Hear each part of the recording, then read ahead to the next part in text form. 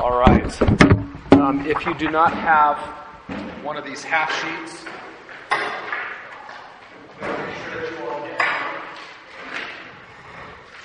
does anybody need the little half sheet right here? Couple.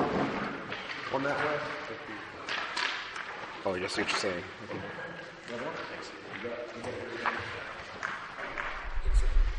And you also need the handout as well.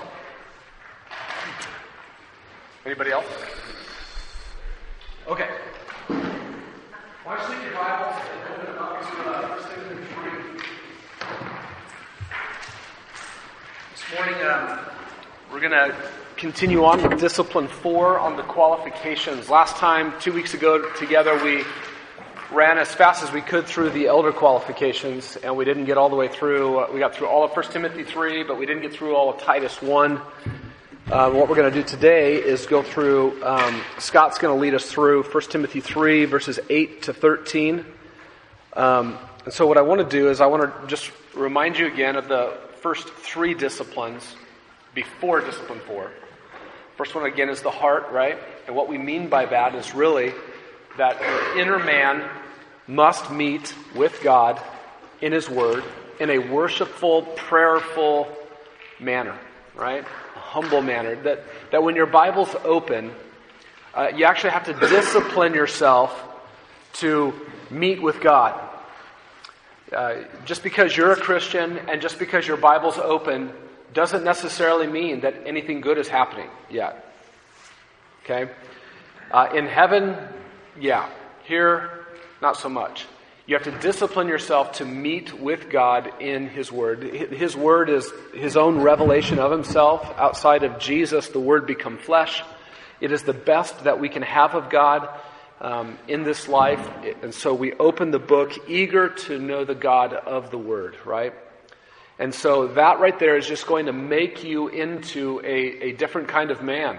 A man of character, a man concerned with the things of God, a man concerned with righteousness, a man who loves the things that God loves and hates the things that God hates. Discipline 2 then is that kind of man taking his life and the Word of God into his home and impacting his household relationships. That kind of man is concerned that others in the house have the same drive and the same opportunity to come before the God of the Word and meet with Him. It's a gospel-centered home. It's a Word of God-centered home. And it's to be the first place of ministry for the man who loves God. Then, Discipline 3, that man is eager to step into the lives of others. And I'll tell you, as an elder in a church, the kind of man that we're eager to have meet with others in the church and care for them is a man who's taking good care of his own heart and who's ministering to his family and his household well. That kind of guy, man, turn him loose in the body, turn him loose outside of the body with the gospel. That's a life of character, that's a life of integrity, and that kind of man is eager to care for others well with the Word of God. And what I want you to see this morning as we read just verses 8 to 13, and then Scott's going to really walk through each one, is I want you just to see how disciplines 1, 2, and 3 influence and shape and determine these character qualifications. Okay? Let's look at verses 8 to 13. Deacons likewise must be men of dignity, not double-tongued, or addicted to much wine, or fond of sordid gain, but holding to the mystery of the faith with a clear conscience. These men must also first be tested, then let them serve as deacons if they are beyond reproach. Women must likewise be dignified, not malicious gossips, but temperate, faithful in all things. Deacons must be husbands of only one wife, and good managers of their children and their own households. For those who have served well as deacons obtain for themselves a high standing and great confidence in the faith that is in Christ Jesus.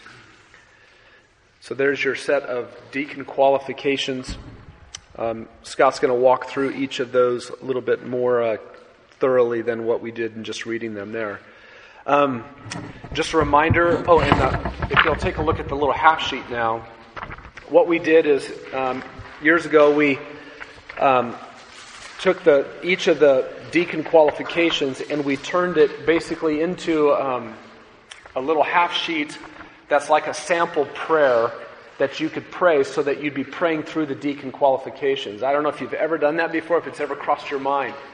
But just to go to God in prayer and say, God, I'm going to take dignity. I need to be a man of dignity. What could I pray to God concerning what it means to be a man of dignity? So we kind of have a little introduction that runs up to that. And then we have a paragraph of description of the man of dignity, but it's put in kind of prayer form. And again, so look, don't be enslaved to these words. These are sample words. Make up your own words. But the point is if you took each one of the deacon qualifications and you actually prayed to God about them, what might God do with your life? It'd be a good thing to do that with the elder qualifications as well. So this is just, each one of them is broken down for a day of the week. On Monday, man of dignity. Tuesday, not being double-tongued. Wednesday, not be addicted to wine. Thursday, not be fond of sordid gain. Friday, hold to the mystery of the faith with a clear conscience. Saturday, husband of one wife. And Sunday, a good manager of my children and household. So each one of them breaks down into a day of the week. And we just want to encourage you that would be something that you would consider doing, just praying through the deacon qualifications. All right? After today, we only have 2 left in May. So what we're going to be doing the last 2 meetings is covering hermeneutics. That's discipline 5.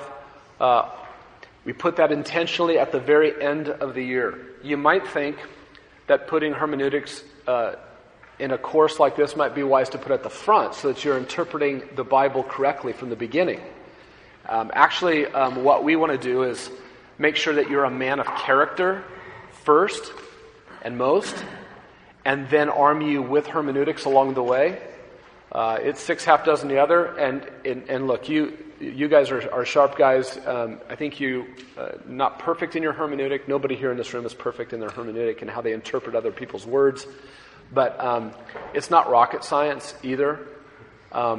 You know how you like your words interpreted to be taken by others. You're an author with words. You have a meaning, and you want it clear, and you want it to be understood.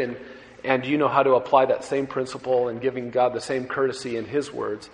But we put it at the end of the year because we want to labor all year to help you become a man of character so that you're the right kind of man interpreting God's Word.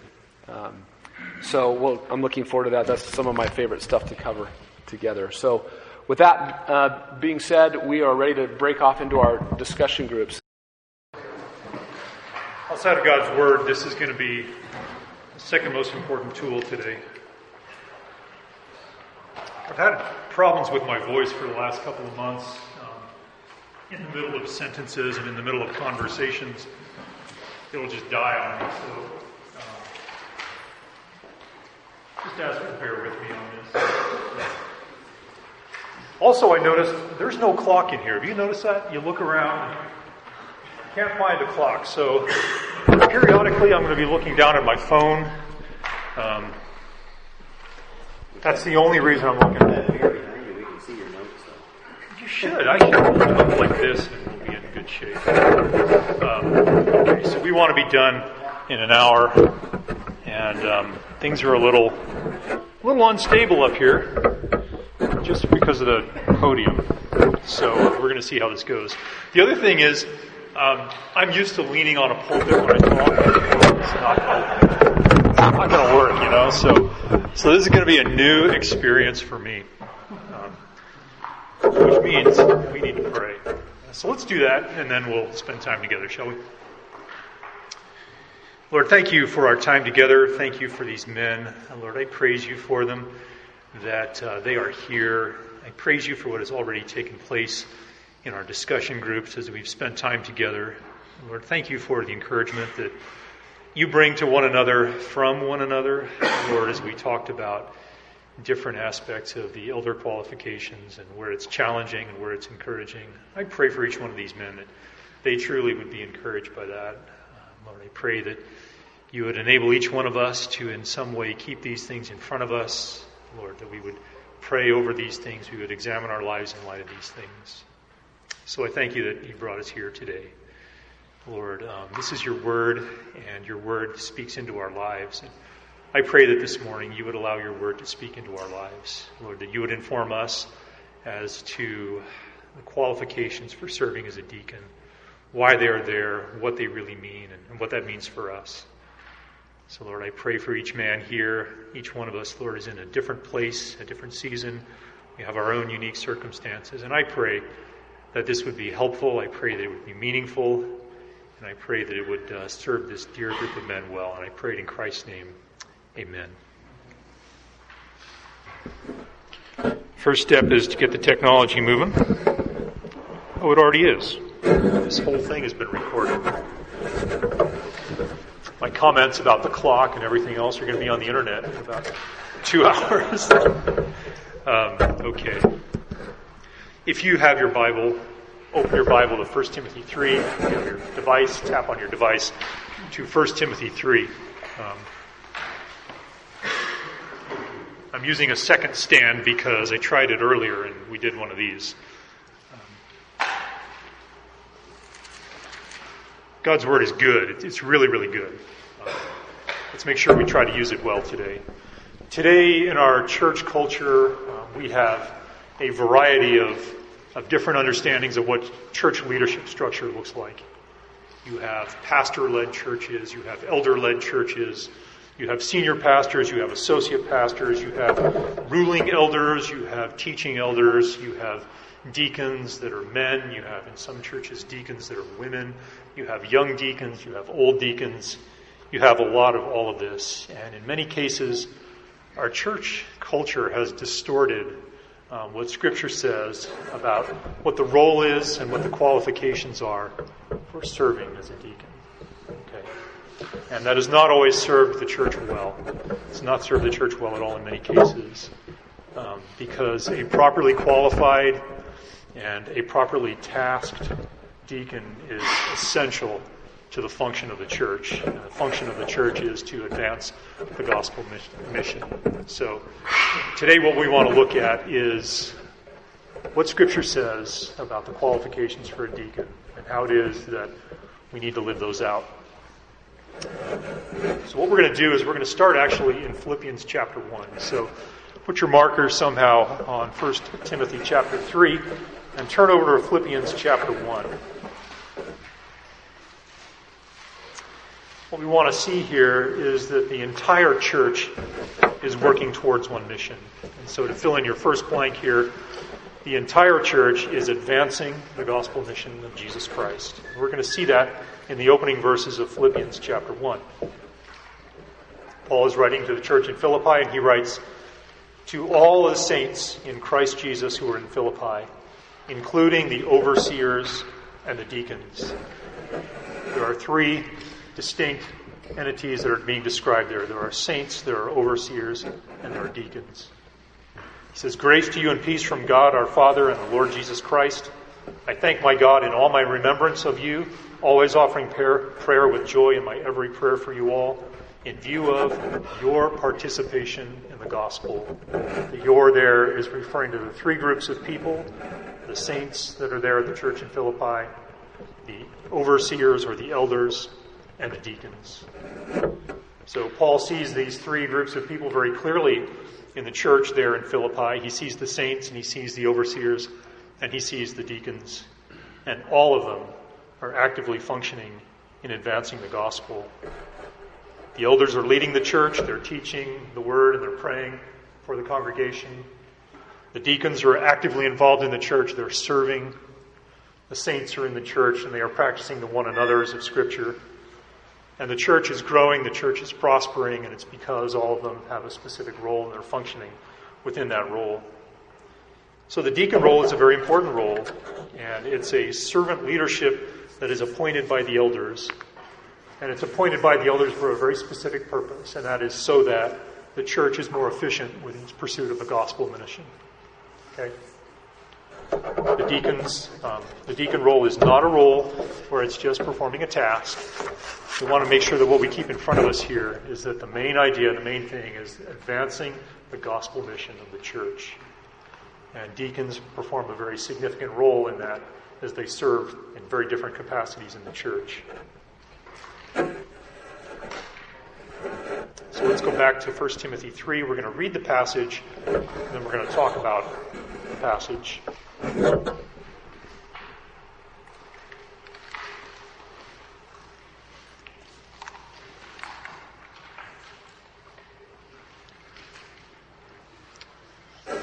Okay, Paul is writing to Timothy. Timothy is his son in Christ. He is Timothy's mentor, and he is teaching Timothy how you conduct church. He's got 2 letters to Timothy, and these letters are very, very important. Last time we were together, we covered Paul's teaching to Timothy about what an elder is and the qualifications that you look for in the elder. Right after that, he talks to Timothy about the qualifications for deacon service. He says, deacons likewise, starting in verse 8, must be men of dignity, not double-tongued or addicted to much wine or fond of sordid gain, but holding to the mystery of the faith with a clear conscience. These men must also first be tested, then let them serve as deacons if they are beyond reproach. Women must likewise be dignified, not malicious gossips, but temperate, faithful in all things. Deacons must be husbands of only one wife, and good managers of their children and of their own households. For those who have served well as deacons obtain for themselves a high standing and great confidence in the faith that is in Christ Jesus. That's our passage this morning. Looking at our second point here, deacons, the importance of tested and approved character. Tested and approved character. Notice here that the list of qualifications for the deacons is long. It's very long. This letter is being written to Timothy, and it's being written probably 20 or so years after the original prototype deacons were assigned in Acts chapter 6. In Acts chapter 6, the description that was applied to the deacons is much shorter. Let's do this. Let's turn back to Acts chapter 6, and we'll take a look at that description. Turn to Acts chapter 6, verse 3. Luke is recording for us how it is that the deacons were selected. Remember the context, there was a group of Greek women, Hellenistic women, that were being overlooked in the serving of food. So a racially charged situation was arising and they had to meet the need. They had to respond. The elders themselves or the apostles themselves did not respond themselves personally. What they did was they assigned a group of men to be tasked with addressing the issue. Acts chapter 6, verse 3. Therefore, brethren, select from among you 7 men of good reputation, full of the Spirit and of wisdom, who may put in charge of this task. Very short description in the middle of that verse. 7 men. Good reputation, full of the Spirit and of wisdom. That's pretty short. That's a lot shorter than what we have in 1 Timothy 3. So the question here is Paul really changing the description of what it means to be a deacon? Is he reinventing the description? Is he upgrading the description? Let's take a look at that. In some ways, he's doing so, and in some ways, it's the very same thing. Let's take first look at why it's the same kind of characteristic. The kind of man being described in Acts chapter 6 is the same kind of man as the man who's being described in 1 Timothy 3. The man in Acts chapter 6 who has good reputation and full of the Spirit is the same kind of man that you see being described in 1 Timothy 3. A man who's dignified, he's not double-tongued, he's not fond of sordid gain, he's not addicted to much wine. It's the same kind of man. But there's just more specificity, there's more specifics that are being given to this. So Paul has a much more specific, much more refined definition of what it means to be a deacon, even though he's talking about the same kind of man. And he's also talking about the evaluation of the servants as well. But it's the same kind of man And he's talking about the way in which he's being evaluated. So take a look at that in verse 10 of chapter 3, and we'll take a look at the way that the man is being evaluated. These men must also first be tested, then let them serve as deacons if they are beyond reproach. We see two things here. At the beginning of the verse, we see that they're to be tested, and at the end of the verse, we see that they can serve if they're beyond reproach. And so, to fill in some more blanks, we're talking about the tested and approved character sandwich. What we have at the beginning of the verse is being tested, and at the bottom of the verse, at the end of the verse, is if he's beyond reproach. And in the middle is his service. So let's talk about what it means to be tested a little bit here. The word that's being used here was a word that related to the way in which coins were tested and evaluated. Coins were exposed to a given temperature for a given period of time. And if a coin was genuine, if a coin was not counterfeit, it maintained its properties over a given temperature in a given period of time. That's what is talking about here in the life of these men. These men, as they're tested, they're being put in places, they're being put in situations within the church over a period of time. They're being tested because the testing is what reveals what kind of man they are. What this is not saying is that guys become qualified on the job. This is something that has to be observed and seen first in the life of the deacon as he's functioning within the church. We try to do that here at Grace. We try to do that as we are involved in Build here, as we're involved in H3, as we're involved in small groups. We're observing the way that men are leading one another, men are caring for one another, men are stepping into one another's lives. We do that, we see that in different areas of service within the church as well, in Next Generation Ministries and other things as well. We want to have opportunities where men get the opportunity to demonstrate in a season or a situation of testing that they are the kind of man that is ready to be considered for deacon service in our church. And let's look at the bottom half or the back half of that character sandwich. That is if he's beyond reproach. So first he's tested and he's evaluated, and he can serve if he's beyond reproach. And this is the same kind of umbrella summary qualification that's being used that we saw last time in the evaluation of an elder. And it's that nobody can make a claim that there is a mar or a stain on your character as they look at you. There's no blame or discredit or disgrace that can be attached to you because of the way you conduct yourself in the whole of your life. And so it's an overarching character that relates to you. But just as you look at that person's life in general, there's no mar on his character. And then there's lots of details that follow. And it's interesting because in the elder qualifications, that's the first thing that's listed, is that a man must be above reproach. And then it talks about how he must be the husband of one wife, and he must be temperate, and he must be prudent, and all those things. Well, you'll notice in this description, this is in the middle of the qualifications for the deacons. It's not right out in the front. And the idea here is that we want to show that it's very difficult. We don't want to separate the man's quality of being above reproach from the specific character qualifications. They put it right in the middle to help us understand that it relates to the way in which he's a good manager of his home, and he's not addicted to much wine, and he's not fond of swearing. It's put in the middle so you can see the relationship and the essential bearing that this has on all the different character qualifications. So a well-qualified deacon is one who has demonstrated himself over a period of time to be above reproach. So let's take a look at what the individual character requirements are. And as I was looking at this, I realized that in every one of these character qualification areas, I've got a ton of growth to do in every one of these. I look at these and there's no means by which I've arrived at any of these. The standard is exceedingly high. But the encouraging thing is that for any man who is striving towards deacon qualification is that he's moving towards those standards. He's moving towards them well. So let's talk about what it means to be a man of dignity. To be a man of dignity is to have a serious bearing in life because of a serious mind and character. A serious bearing because of a serious mind and character. There's a misperception of what it means to be a man of dignity. It's a man who's dressed well. He's a man who speaks with big words. He uses a lot of money in his lifestyle. He's a man who's stuffy. He's a man who's removed from other people a little bit. And that's not what's being talked about here. Nothing at all to do with that. It doesn't have anything to do with your use of vocabulary or what you wear or what you do for a living or anything like that.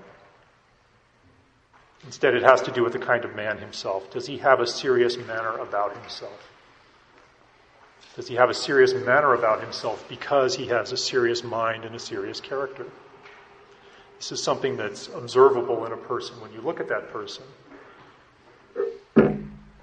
you can see it. You can tell when you're talking with the person that this is a person who takes his life seriously. He's sober in the way that he looks at his life.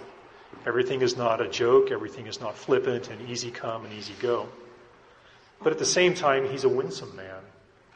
He's not so stiff and so sober that he's not winsome and easy to talk to. He's pleasant to be around. He's appealing to spend time with.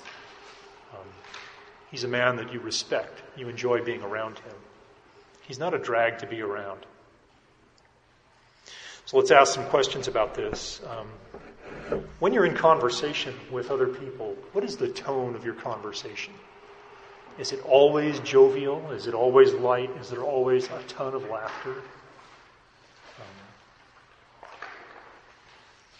Can people tell that I think seriously about the circumstances that the Lord has placed me in by the way that I'm talking? When you're talking to somebody and you're in a situation, can people tell that you have a trust and a confidence in the Lord, that He is working in your life? That your bearing on your life is so sober and serious that you see the hand of the Lord in that. I was in a conversation yesterday where I was blessed. Someone told me about how they saw the Lord working in the circumstances of their life. And I was blessed to hear that. There was an overwhelming, overarching story, but when you sift through all the outside noise and all the details and all the specifics, what you can see is you can see the hand of the Lord working and moving in that person's life. And that was really good. I was really encouraged by that. One other question that I would ask us as we think about being a man of dignity is, when you're with people, what kind of questions do you ask them? When they make statements, when they're talking about things, do you ask questions that get to the heart of the matter, that help the person examine their heart, help them examine their words? We heard from Jacob a few months ago that we need to guard our heart with diligence because from our heart flows the springs of life. So we want to be asking questions and pointing people to their heart. Just ask yourself, do you do that? Some. Okay, that's a man of dignity. The next qualification is that he's not double-tongued. This is a man with no apparent discrepancies in his words. There's no apparent discrepancies in his words. The Greek word is dilogos, which literally means two words. It's a man with two messages, most likely to two different audiences. This is really easy to picture in your mind. There's no discrepancies in what a man who's not double-tongued says. If he speaks to one audience and says one thing, he's going to have the same message when he speaks to a different audience. Everybody gets the same message, regardless of what audience he's speaking to, whatever subject he's speaking on, whatever other outside influences are in place. Everybody gets the same message from him. Maybe not necessarily the same exact words, but they hear the same heart, they hear the same direction from that man. And here's why this is really important. Think about this for a minute. You have a deacon, and the deacon sits between the elder leadership of the church and the saints in the church. And it's really important that when the deacon is informing himself as to what is happening in the church, whatever area of ministry he's over, and he interacts with people at that level, that when he goes to the elders and help the elders understand what is taking place in that particular part of our church, that he's a man of one message. That the elders are well informed, they're informed accurately as to what's happening in the church. Because the deacon is going to be closer to certain areas of the church because of the kind of his ministry. than the elders are. The deacon who's over next generation ministry is going to be much more informed about what's happening there than an elder is, for example. And so when the deacon finds out things that are taking place there and he talks and he finds how things are going, he needs to report those to the elders with the same words, the same message. If he doesn't, you can see what would happen. You have an elder leadership that's poorly informed, which is going to lead to poor shepherding and poor decisions, poorly functioning church, and it'll end up in harm to our gospel testimony in this church. So it's essential that a deacon be a man who has one message. So he's a guy whose speech is characterized by integrity and consistency. That's the kind of deacon we want. So we can ask ourselves some questions about this as well. This is one that's a challenge for me. Does my account of a situation change as my audience changes? Do I describe it differently to my wife than I describe to the elders? Do I describe it differently to my kids? Do I have a different standard of accuracy with my friends than with my wife? Or with my roommates? Or with my church leadership? And something that's challenging for me, it's an area where I need to grow, is do I remember who my primary audience is in every conversation? Am I reminding myself often that my primary audience is the God who created me?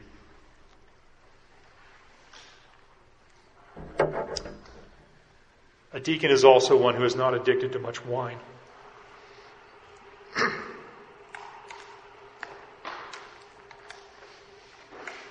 Try that again. He's not addicted to much wine. The idea here, and we talked about this last time, is that he's a man who's not always near alcohol. His thoughts are not concerned and consumed with purchasing, obtaining, and using alcohol. He doesn't find his comfort, he doesn't find his rest, he doesn't find his release in the use of alcohol. I just want to be really clear here. Because the speech here, because the language says not addicted to much wine, we understand that when you're talking about alcohol, you're talking about an area of freedom. This is not an area in which alcohol is expressly prohibited in Scripture. This is an area of freedom. There is a way to use alcohol that is God-honoring. When you use it with thanksgiving, you use it with joy, you use it with self-control, you use it with moderation. There is a way to use alcohol that brings much glory to God. And we believe that at this church, and we want to make sure that message is communicated here. This is talking about a man who consistently seeks to think about alcohol. When he's in whatever circumstance he is, he has the thoughts of alcohol always near him.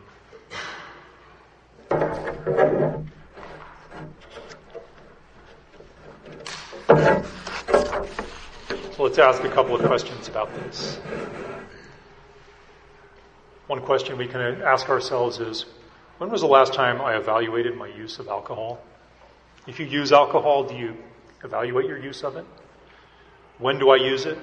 Why do I use it? Who do I use it with? Where am I when I use it? Have I prayed about that? Have I talked about that with my wife? Second question is, do my thoughts regularly gravitate towards the purchase and the use of alcohol? Do I find myself thinking, I'm going to stop on my way home, or whatever, often? Thirdly, do I know how to use alcohol in a God-honoring way? Have I informed myself from Scripture about the character qualities of someone who honors the Lord, and then apply those to the use of alcohol? A deacon is also a man who's not fond of sordid gain. To be fond of sordid gain is to love the gain of wealth in such a way that causes my character to be questioned.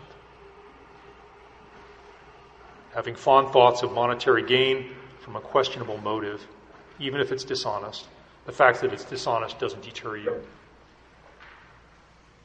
There's nothing wrong with monetary gain. We want to make sure we communicate that clearly. What's at issue here is the motive for that monetary gain.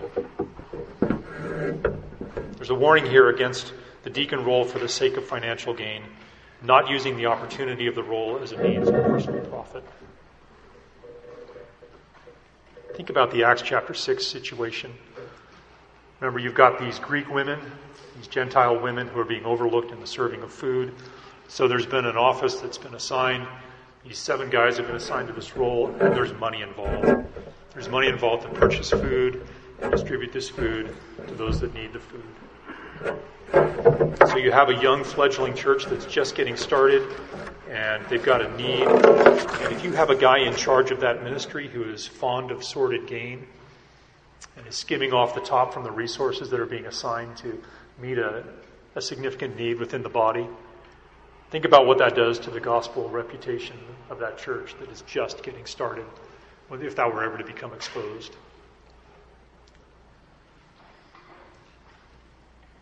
Remember that the deacon is the one who serves with the aim of advancing the gospel mission. So there can be no place for a man who's using the resources that God has gathered together for the advancement of the gospel mission for his own profit and his own personal gain.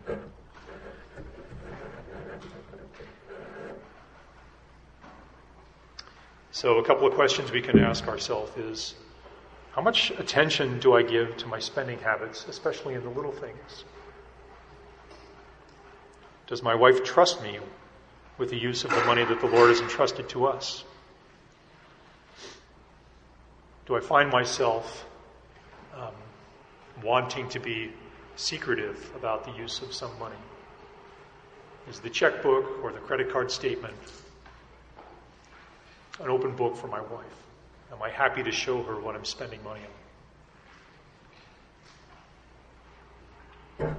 Those are good things to ask. And, it's good to ask those because you might find that a small desire to obscure or hide or marginalize or minimize a spending could lead to something larger. A lack of transparency with your wife in small spending things. The reason I started with small is because it only will grow. It will only grow to larger things, which will become more difficult to marginalize and to obscure and to hide. It will grow, and you'll have to go to greater lengths to obscure that. As with anything else, you want to grab it early. You want to get it early and address it early. So just ask yourself those questions. A deacon is one who also holds the mystery of the faith with a clear conscience. This is a man who has an ever-present grasp on what is believed, which causes the conscience to affirm, not condemn the man or his ministry.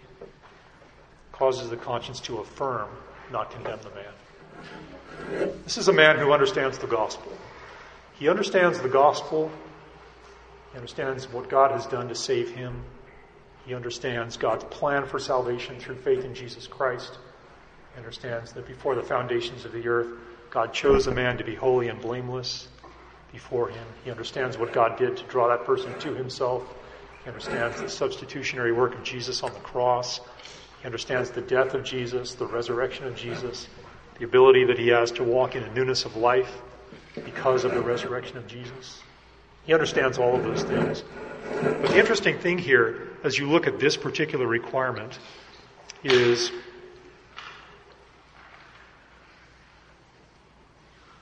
at the beginning of verse 9, you see the word "but" there. And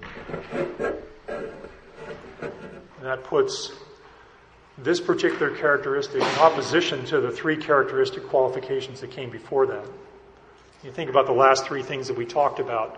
Talked about a man who is not double-tongued, he's not addicted to much wine, and he's not fond of sordid gain. And what you have here is a man who, because of his understanding of the gospel, has no interest in living that way. He's a man who, because he understands that his true riches are in Christ, he has no interest in pursuing a dishonest gain, money that's obtained through some dishonest way. Because his rest is in Christ, because his salvation rest is in Christ, and he rests in Christ, both positionally and personally, as he walks in repentance and faith, and he walks in newness of life, as he walks in a growing sanctification. He has no desire to find his rest in alcohol. And because he understands the gospel, because he understands that he has a new heart, and because It's out of the heart that the mouth speaks. He has no desire to have two messages because he has a new heart. He has new affections in his heart. So in some ways, this character qualification reflects back on the previous three. That because of his understanding of the gospel, he has no desire to behave himself in the way that those three other qualifications describe.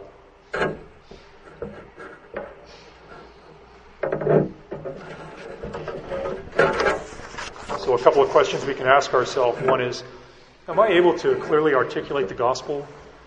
Can I articulate the gospel in a short paragraph if I wrote it down? Have all the essential points of God and his sovereignty, man and his responsibility, the person of Jesus Christ, the work of the Holy Spirit, sanctification, both positional and progressive and permanent. Do I understand the gospel well enough to articulate it concisely and clearly? The second question is, given that understanding of the gospel, how does that speak into my life? Are there significant areas in which I'm lacking integrity in my life? When I speak the gospel message, am I compromising that gospel message by the way that I live? Okay, now we're going to jump down to verse 12. We're going to skip over the verse that addresses women. We're going to get to that in just a minute. But a deacon is a deacon who is a husband of one wife. This is the same qualification you see in the elders. He must be a husband of one wife. This means he is a one-woman man. Okay? Let's first talk about what this is not saying. What this is not saying is that you have to be married to be a deacon. It's not saying that. And it's not saying that the only thing that a man needs to be a deacon is to be a married man. And furthermore, it's not saying that the only thing that he needs to be, if he is a married man, is pure indeed. What this is saying is something about the kind of man that he is. It says that his affections and his thoughts and his desires, when he thinks about romance and when he thinks about satisfaction, he thinks about pleasure, when he thinks about companionship, all of those thoughts are only for his wife. When he thinks about that area of his life, there's one woman that comes to mind. That's his wife. This qualification does not prohibit single men from serving as deacons. There are many men who are well qualified to serve as deacons. They match up well with all the other qualifications. They're not married. They are well qualified. If he's single, his thoughts and his desires and his behaviors are for the woman that the Lord may bring to him in the future. As he considers all of those things, as he considers affection, as he considers companionship, as he thinks about pleasure and fulfillment and satisfaction, he doesn't think about it in any context other than the woman that the Lord might bring to him or that he would pursue for marriage. So let's think about some questions we can ask ourselves here. What is my first thought when I entertain affectionate thoughts for someone other than my wife? Whether it's something that I see, it's someone's voice that I hear, it's their perfume that I smell when they stride by in the office. Do I allow myself to fall into that semi-appealing thought process? Do I allow my thoughts to wander a little bit? Or do I take my thoughts captive? What's my initial response there?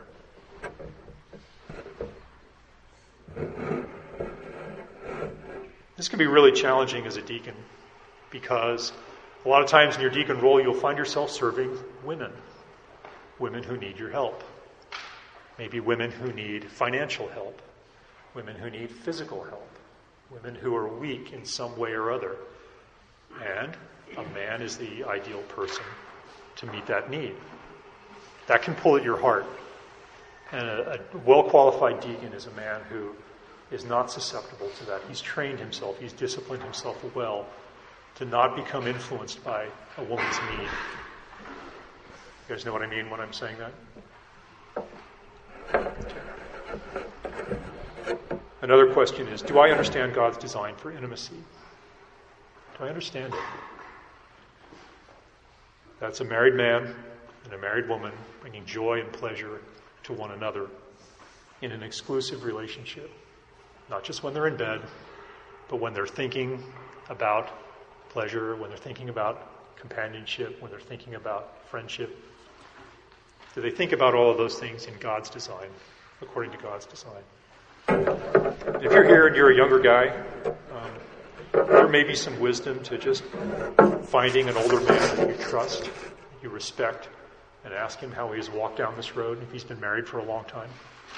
Ask him what he has found useful and helpful and what he has found not to be helpful, and learn from that. You want to be learning from other guys in this. You don't want to be learning the hard way yourself.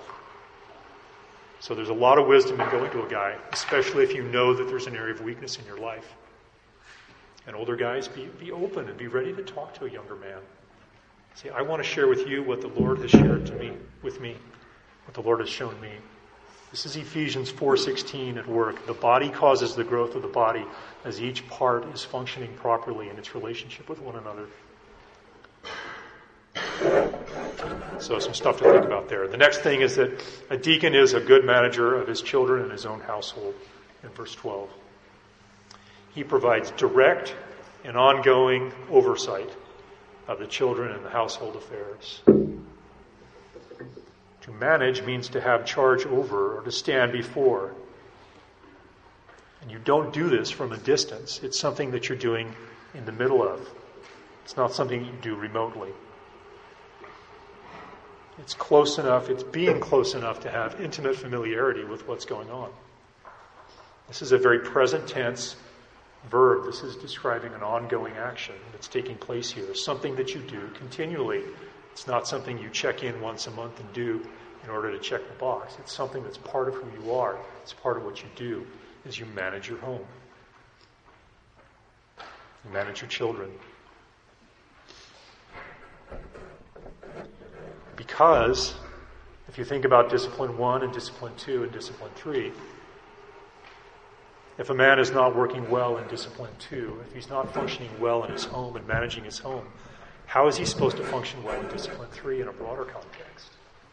We want to be faithful in the smaller things so that we can become faithful in the larger things that the Lord gives to us.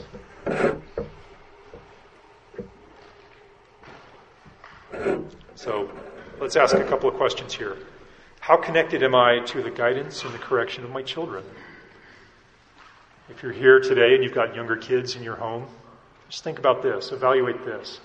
When there is a need to correct and train and teach my kids, who's doing that?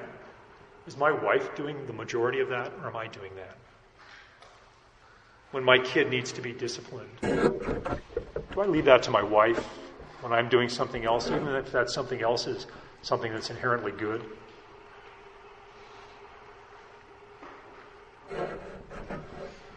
The affairs of my house, when things break or need repair, am I on that, or do I let it go? And do I wait for my wife to pester me for the 5th time to fix something? Single guys, you're not exempt from this. If you're renting a place, does the management of your home compromise your gospel witness? You know, if the lawn needs to be mowed or if something else needs to be taken care of, is your mindset, it's not my problem because it's not mine. I don't need to deal with this. Or is your desire to represent Christ well by the way you steward the home that He's given you to live in, whether you're the owner of it or not? Okay. Now let's back up to verse 11, deacons' wives. Let's read it again, okay? Women must likewise be dignified, not malicious gossips, but temperate and faithful in all things.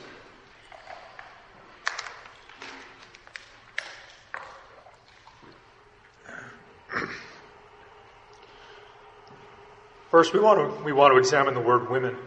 And there really are 2 options that you get when you look at this word.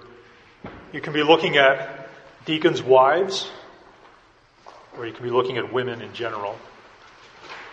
The first meaning is that there are not women who are deacons in the church. The second meaning is that there are women deacons in the church. And to understand what we're getting at here, we need to look at the Greek word. The Greek word is gynaikos. It's the same word that we have today for gynecology. At Grace, the elders believe that this word means wives of deacons. It does not mean women who are deacons. It's wives of deacons. We don't believe that Paul is introducing or highlighting a third office here. Elder, deacon, women deacons. That's not what's in view here. We believe what's in view here is elders and deacons. And we're talking about the kind of man that a deacon is, and the kind of woman that he marries, the kind of woman that she becomes when she is married to him. There are 6 reasons for this, and I want to go through them. I think this is important. Let's see how much time we have here. I think this is really important. What is being used here is the generic word for woman, gynaiakis.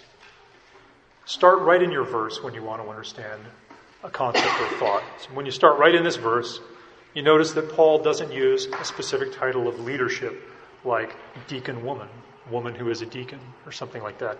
He just uses the Greek word for woman. You think about our word for gynecology. When you think about that word, you think about something that relates to a woman itself. You don't think about a woman serving in a particular task or a particular role. So the word needs to be stretched a little bit less to mean the wife of a man who is a deacon, rather than a woman who's serving in a particular role.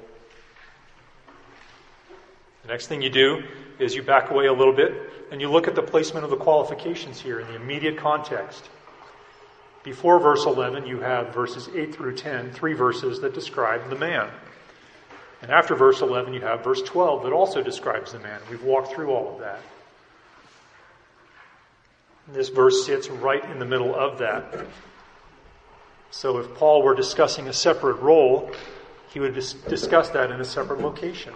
But he didn't. He placed it right within the discussion of the man, because this has everything to do with the kind of man that he is. He's the kind of man who leads his wife to be this kind of woman.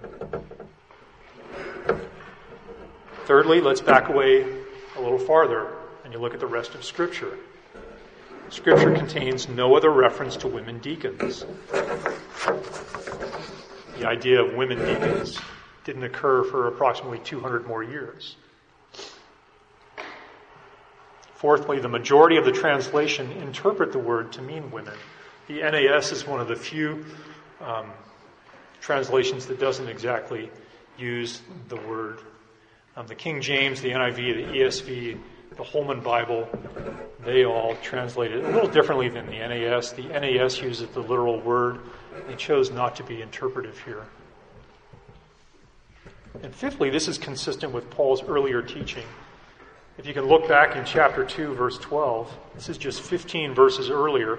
Paul says, I don't allow a woman to teach or exercise authority over a man. Paul is speaking specifically about church order. And we know that in a deacon role, a deacon has authority, he has autonomy over an area of service. Paul just got done 15 verses earlier saying women don't teach or exercise authority over men. So Paul would be contradicting himself if he was introducing a new office for women where they were in leadership over men. And the last reason is a very practical reason. You think back to chapter 6 of Acts, and again, we're using the rest of Scripture here. Remember, we had a situation where the women were getting overlooked in the serving of food.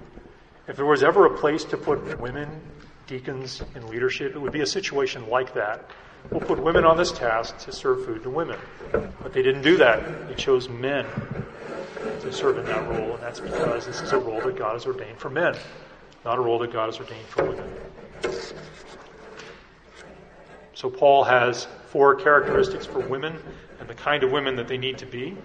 But all of this we need to understand is within the context of the man who is the deacon, the kind of influence he has over her to grow her into this kind of being this kind of woman. She's to be dignified, and it's the same qualification as the man in verse 8.